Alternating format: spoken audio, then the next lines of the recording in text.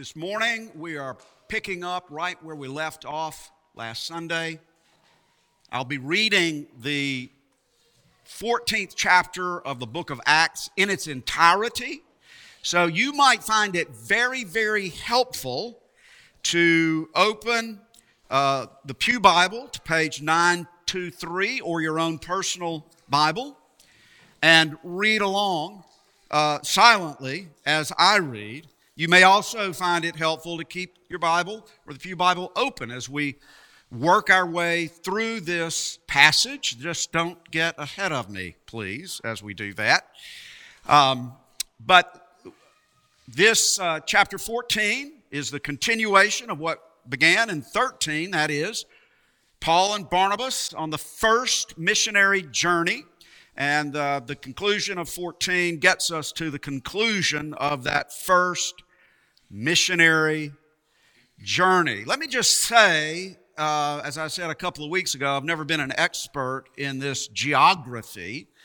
But if you've got a good study Bible, it's kind of interesting to go back there and look. And if you have a good study Bible, Reformation study Bible, something like it, it'll show you the little map of Paul's first missionary journey, second missionary journey, third missionary journey. And it'll help put these place names, these geographical locations, into context. You can kind of see it. And I've found that very helpful recently, and I think you would too as well. Let's ask the Lord to help us by opening up our minds and opening up our hearts to His Word.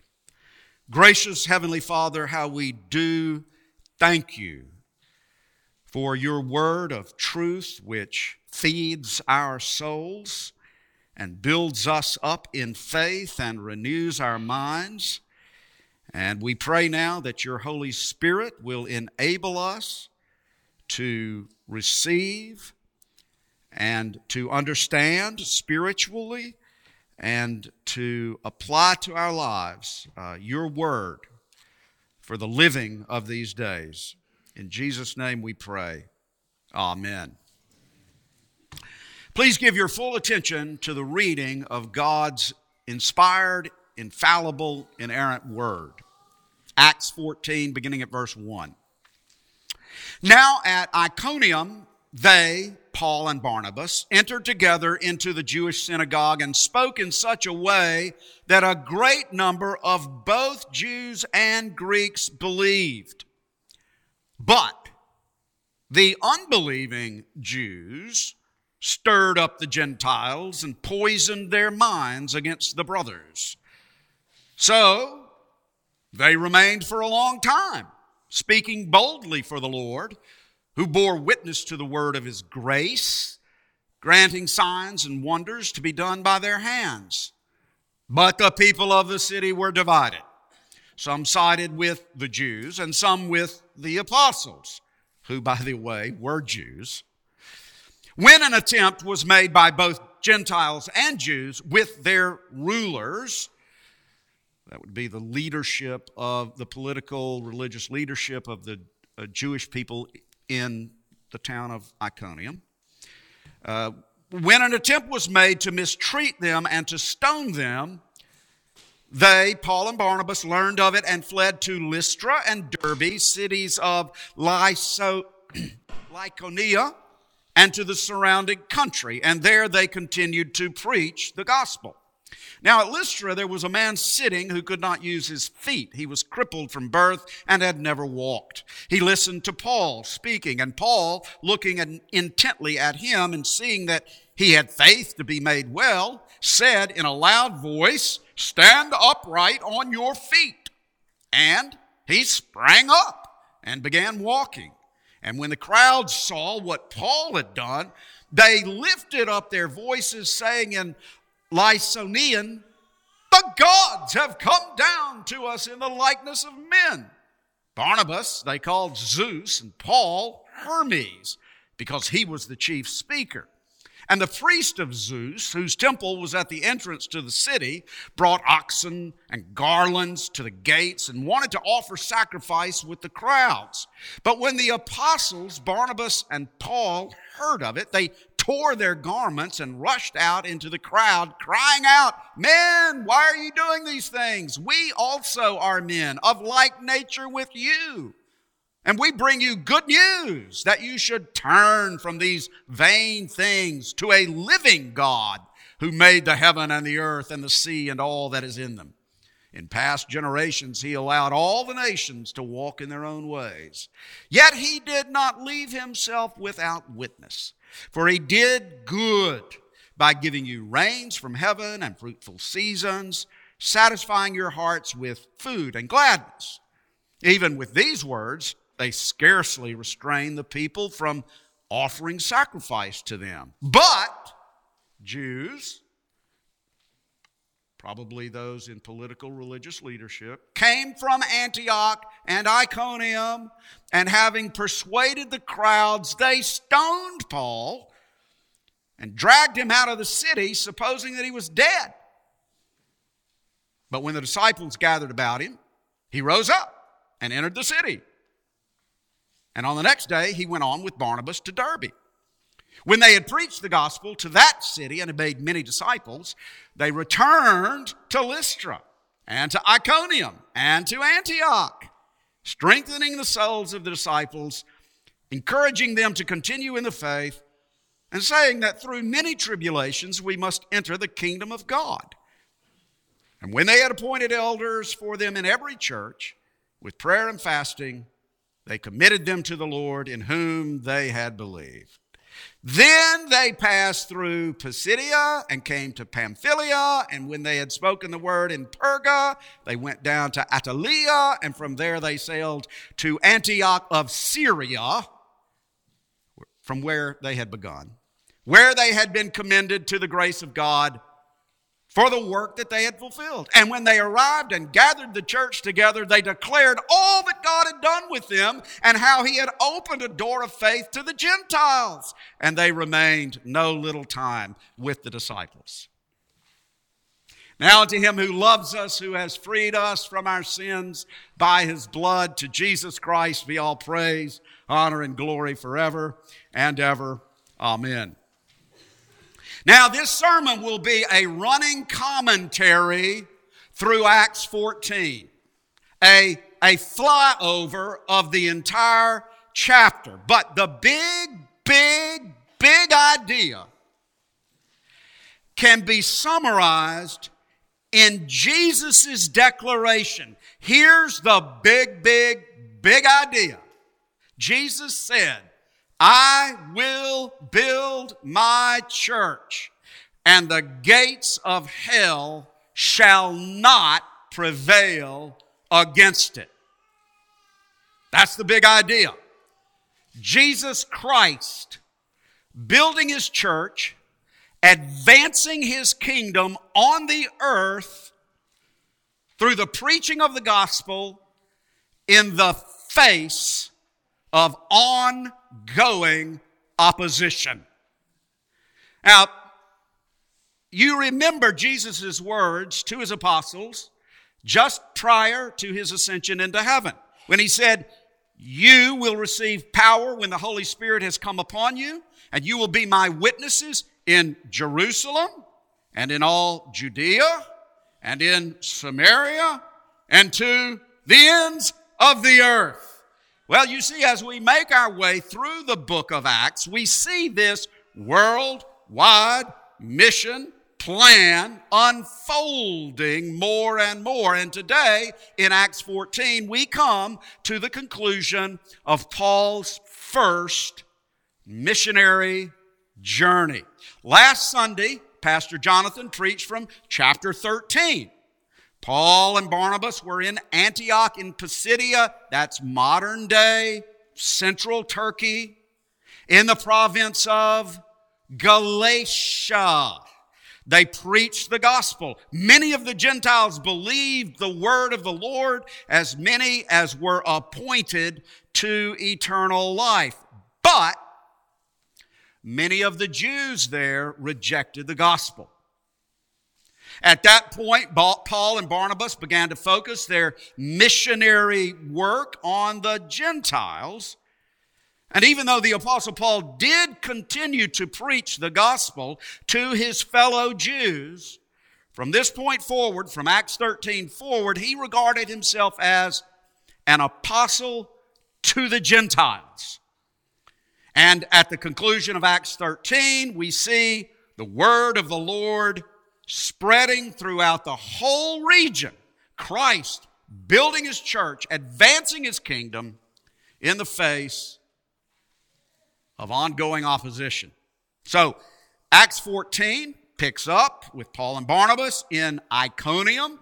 We're still in modern-day Turkey, in what was the province of Galatia. And Paul would later write his letter to the churches in Galatia, the letter to the Galatians.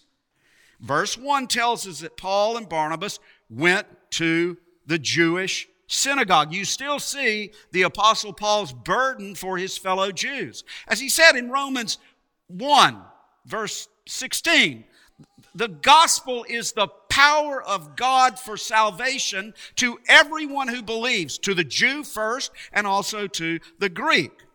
Well, Paul preached, and a great number of both Jews and Gentiles believed. But the unbelieving Jews stirred up the Gentiles and poisoned their minds against the brothers. So, again, notice, first of all, the Apostle Paul was a Jew. He had a great burden for his fellow Jews. He preached the gospel of Jesus Christ to his fellow Jews. And notice that many Jews believed the gospel. At this point, what we today call Christianity was still a movement within first century Judaism, you see. So many Jews believed the gospel, but not all. Verse 2 tells us that the unbelieving Jews stirred up the Gentiles and poisoned their minds against the brothers, the believers. There were not only unbelieving Jews, but there were also unbelieving Gentiles.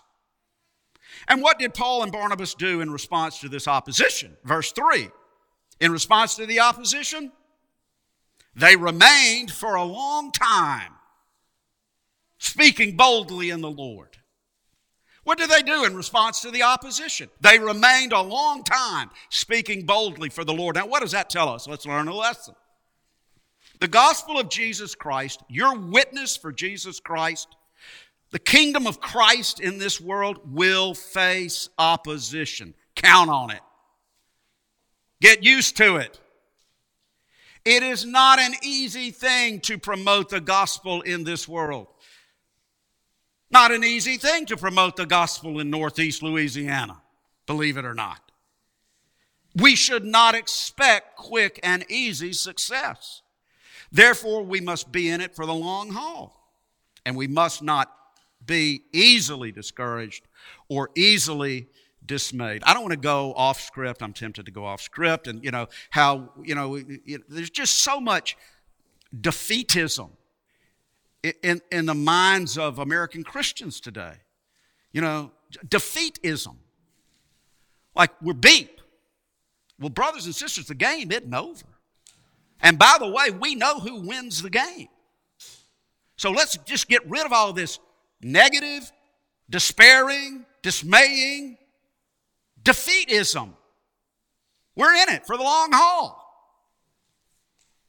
And be cheerful, not fearful. Right? We see in Acts 14 that Christ's kingdom was advancing, but there was opposition. Luke tells us the people of the city were divided. Well, that's what happens when the biblical gospel is clearly preached. The gospel of Jesus Christ divides believers and unbelievers, as painful as that may be. And that might be painful for us. Jesus said, "Do not think that I have come to bring peace to the earth. I have not come to bring peace, but a sword. I have come to set a man against his father, a daughter against her mother, a daughter-in-law against her mother-in-law. A person's enemies will be there of their own household. Whoever loves father or mother more than me is not worthy of me. Whoever loves son or daughter more than me is not worthy of me. Whoever does not take his cross and follow me is not worthy of me. Whoever finds his life will lose it, and whoever loses his life for my sake will find it. Now, those are hard words, hard words. And Jesus said them. So when we face opposition because of our faith in Christ, opposition from the world in general, opposition from political authorities, opposition from social acquaintances, opposition from friends, opposition from family members, what will we do?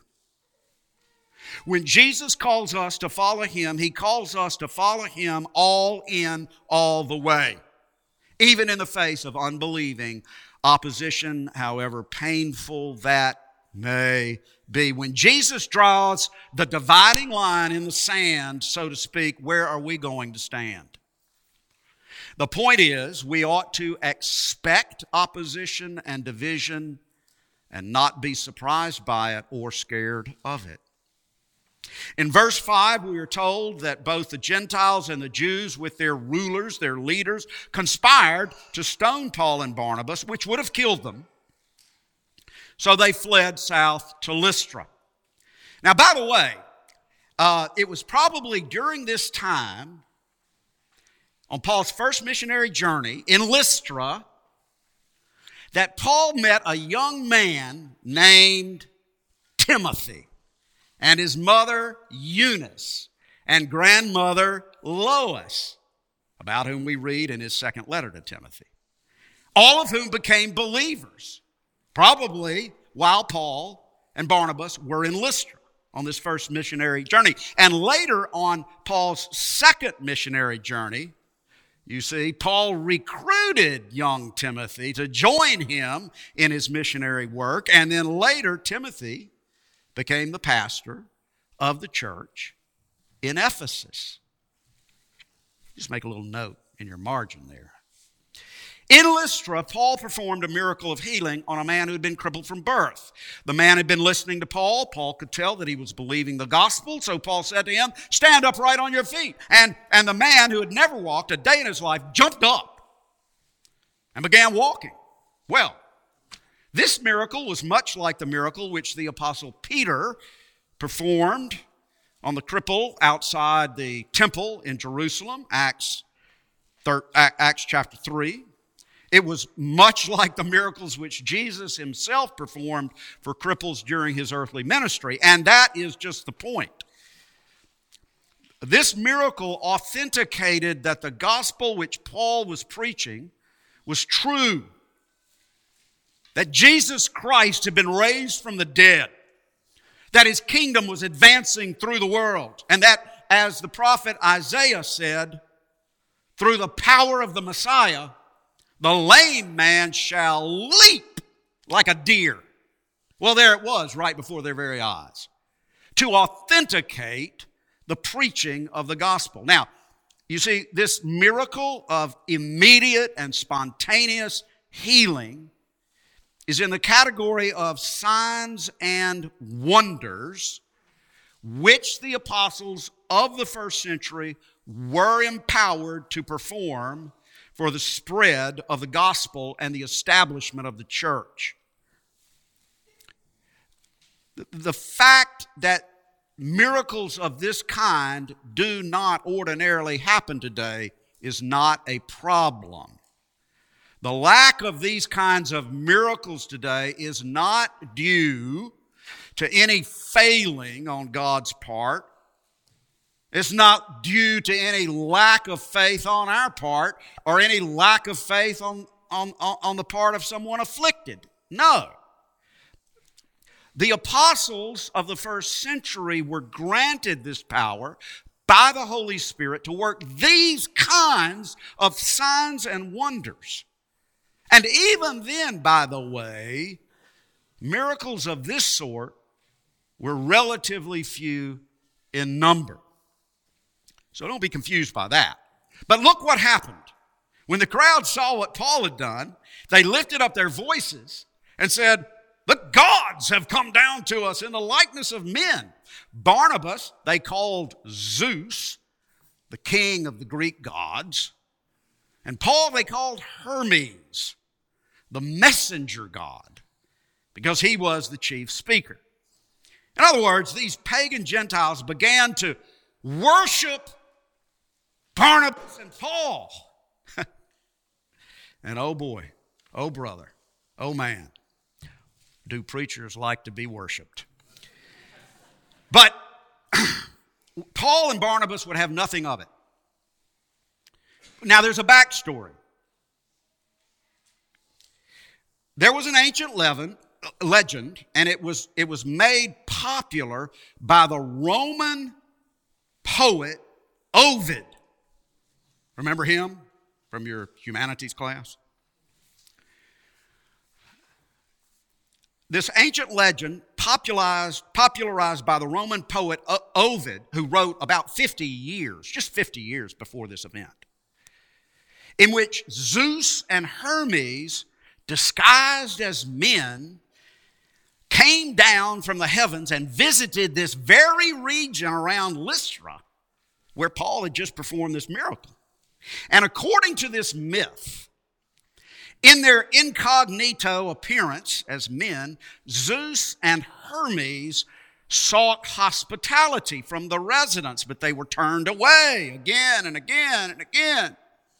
But then an elderly and impoverished peasant couple took them into their home. And the next day, the gods rewarded them by turning their shack into a mansion, but destroyed with a flood all the homes of the inhospitable people. Well, the pagan Gentiles of Lystra believed that myth. And by the way, there are 2 inscriptions and a stone altar that have been discovered near Lystra, indicating that Zeus and Hermes were worshipped there as local patron deities. Now, that may sound crazy to us, but it speaks to a very, very important point. Human beings are, by nature, religious.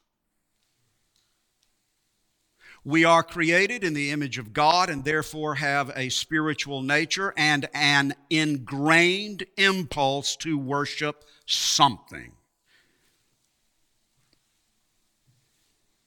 This is true across the board anthropologically throughout history. But because we have a fallen nature corrupted by sin, we are naturally inclined to idolatry, the worship of false gods. Romans 1. As Bob Dylan sang, you might serve the Lord or you might serve somebody else, but you're going to serve somebody because that's our nature. Even the atheist worships something. Perhaps his or her own intellect or supposed independence or personal prosperity and material comfort or assumed superiority over others.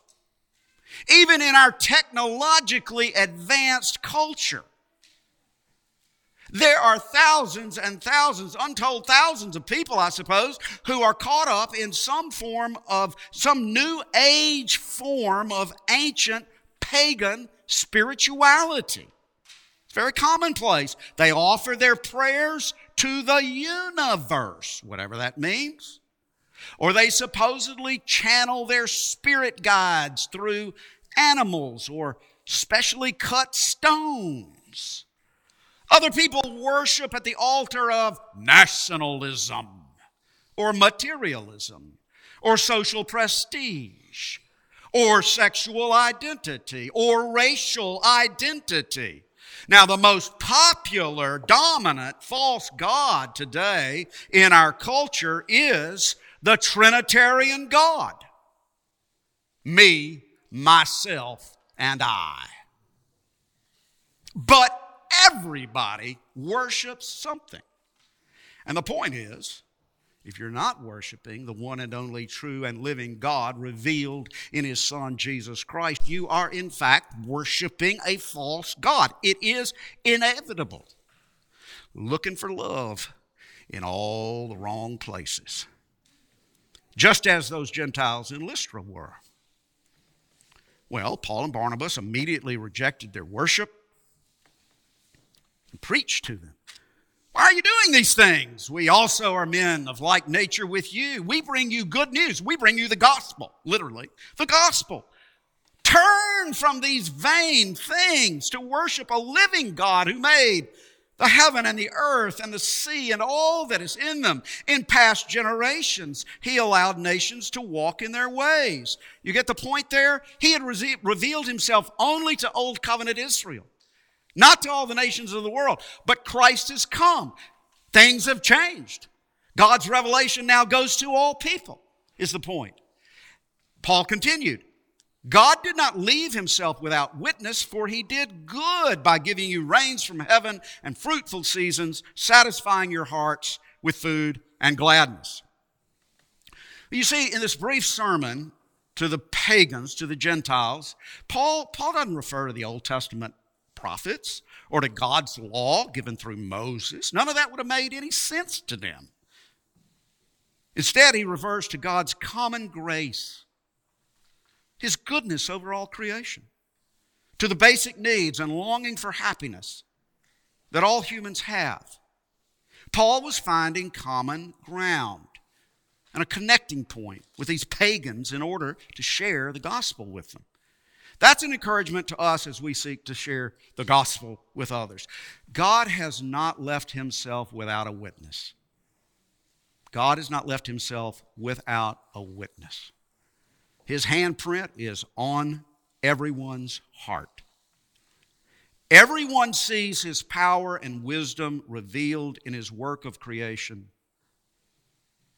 though some try to deny it. Everyone knows his or her own need for forgiveness. Everyone. Though they may be too prideful to admit it. Everyone seeks happiness.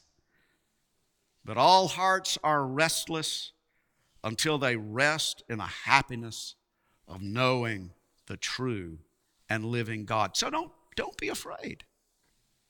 Don't be afraid to tell an unbeliever the good news that the God who made heaven and earth has really and truly come into the world as a man.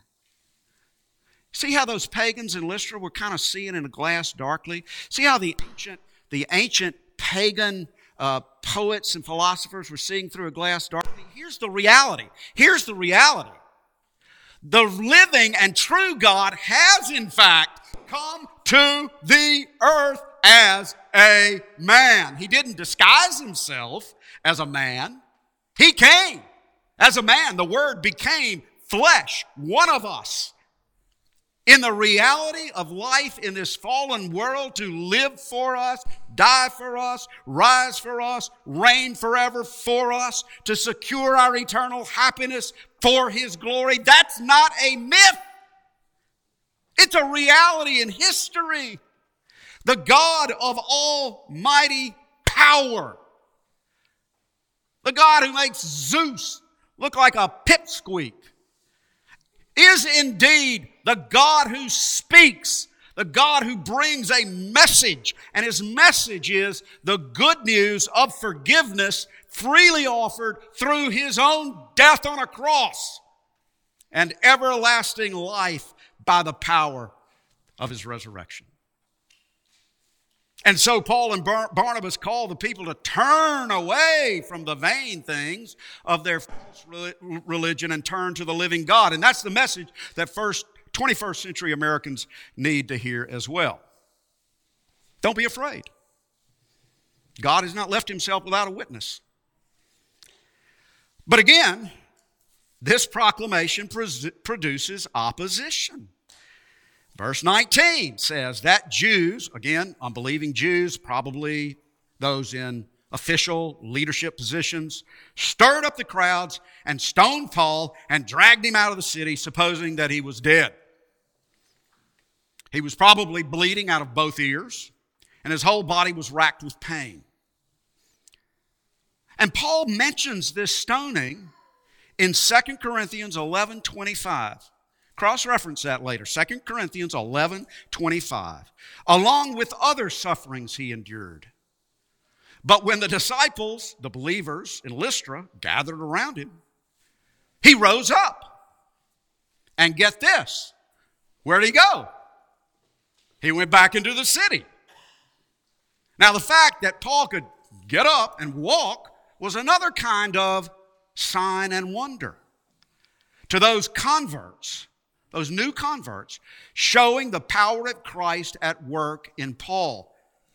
But you see, it was the power of Christ advancing the kingdom of Christ in the face of opposition. Now listen to what Paul wrote in his second letter to the Corinthians. And this is how the book of Acts can help Paul's letters come alive in a different kind of way.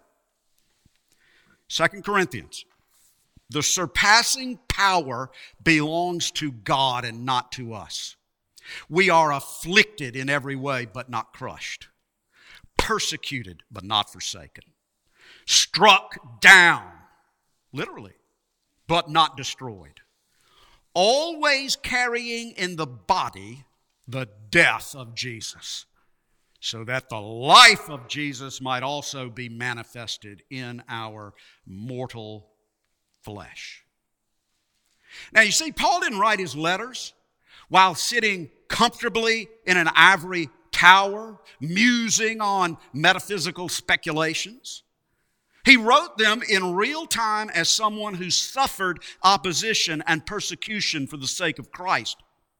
And Paul referred specifically to these events of his first missionary journey, recorded in Acts 13 and 14. He referred to them specifically when he wrote in his second letter to Timothy about my persecutions and sufferings that happened to me at Antioch, at Iconium, and at Lystra.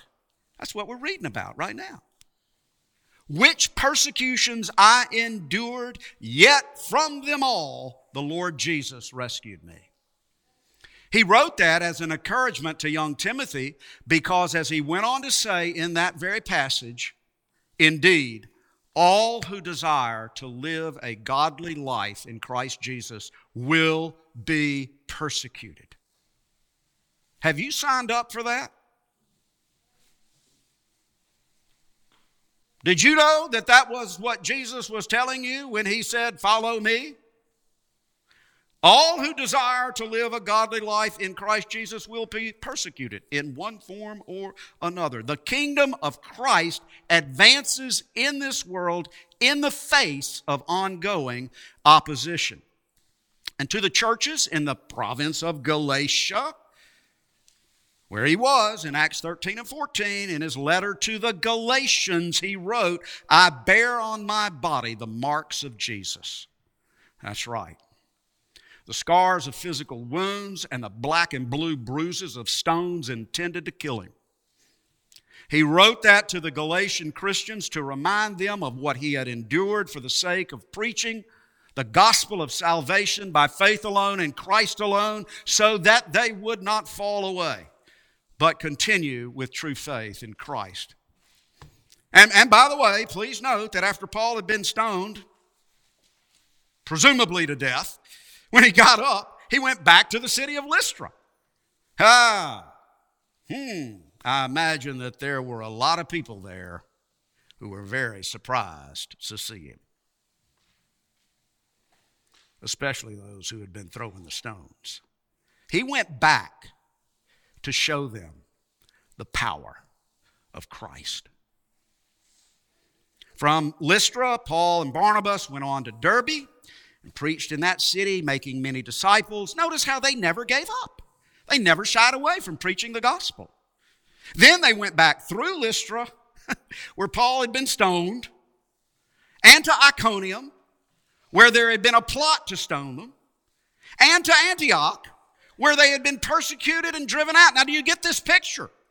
They never gave up in the face of hostile opposition. And all along the way, through these cities of Galatia, they encouraged the believers to continue in the faith despite hostile opposition, saying that through many tribulations we must enter the kingdom of God. Don't be surprised. Don't be discouraged. Don't be dismayed. Through many tribulations we must enter the kingdom of God. But the kingdom of God is coming, and we will enter it. It's just that the way in this fallen world is through tribulation. But there it is. It's a given. There's going to be opposition to the gospel, and the only way to the kingdom of God is through many tribulations. But you see, it's not said with a tone of defeatism or despair. It's just the opposite. It's with a resounding note of victory. When Paul and Barnabas returned to Antioch in Syria, completing their first missionary journey, they declared all that God had done with them and how He had opened a door of faith to the Gentiles. In other words, the Lord had blessed their efforts. Oh yeah, everywhere we went, we got persecuted. They lied about us. We got stoned. But God is good. The kingdom is advancing. Doesn't matter how much opposition they hurl against us. Jesus is winning. Their missionary journey had been a success. They were rejoicing and giving thanks for all that God had done with them. They were cheerful, not fearful, because Jesus Christ was building His church, and the gates of hell were not and never will prevail against it. Got it? Got it? All right, that's you. That's what we're here for. We're here for that in Northeast Louisiana. Next Sunday, if the Lord wills, we'll have a dear friend of mine, colleague, EPC, minister of the Word will be with us. John Crimmins will be with us. He'll be speaking about the mission work that he leads in Africa and Pakistan and Latin America. All you hear is the bad news about what's going on in America, right? What you don't hear is the good news about Jesus Christ building His church, advancing His kingdom on earth, and the gates of hell not prevailing against it. But what's happening here in Acts 13 and 14 and all the way to the end of Acts is still going on today, and we're a part of that. We are a part of this. Christ has called us to participate in this and to be a part of His work in the world, whether we're in Ouachita Parish, Northeast Louisiana, or what's happening by our support around the world through our missionaries. So, brothers and sisters, continue on. Continue on. Jesus is Lord. He is risen from the dead. He will never die again, and neither will you die if you live in Him and follow Him. His kingdom is forever. To God be the glory. Amen. Father, we thank You so much for Your word that encourages, strengthens, sharpens, corrects, and guides us. We pray, dear Heavenly Father, that we would be faithful in responding to Your word, and that we, in the ways in which You call us and equip us in our particular lives, would be faithful in participating in Your work to build Your church and to advance Your kingdom on the earth despite the opposition. We pray in Jesus' name. Amen. In response to the glorious gospel of our Savior and Lord Jesus Christ, let us stand to affirm our faith.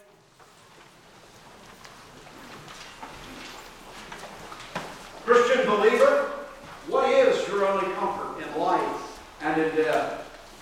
My only comfort is that I belong, body and soul,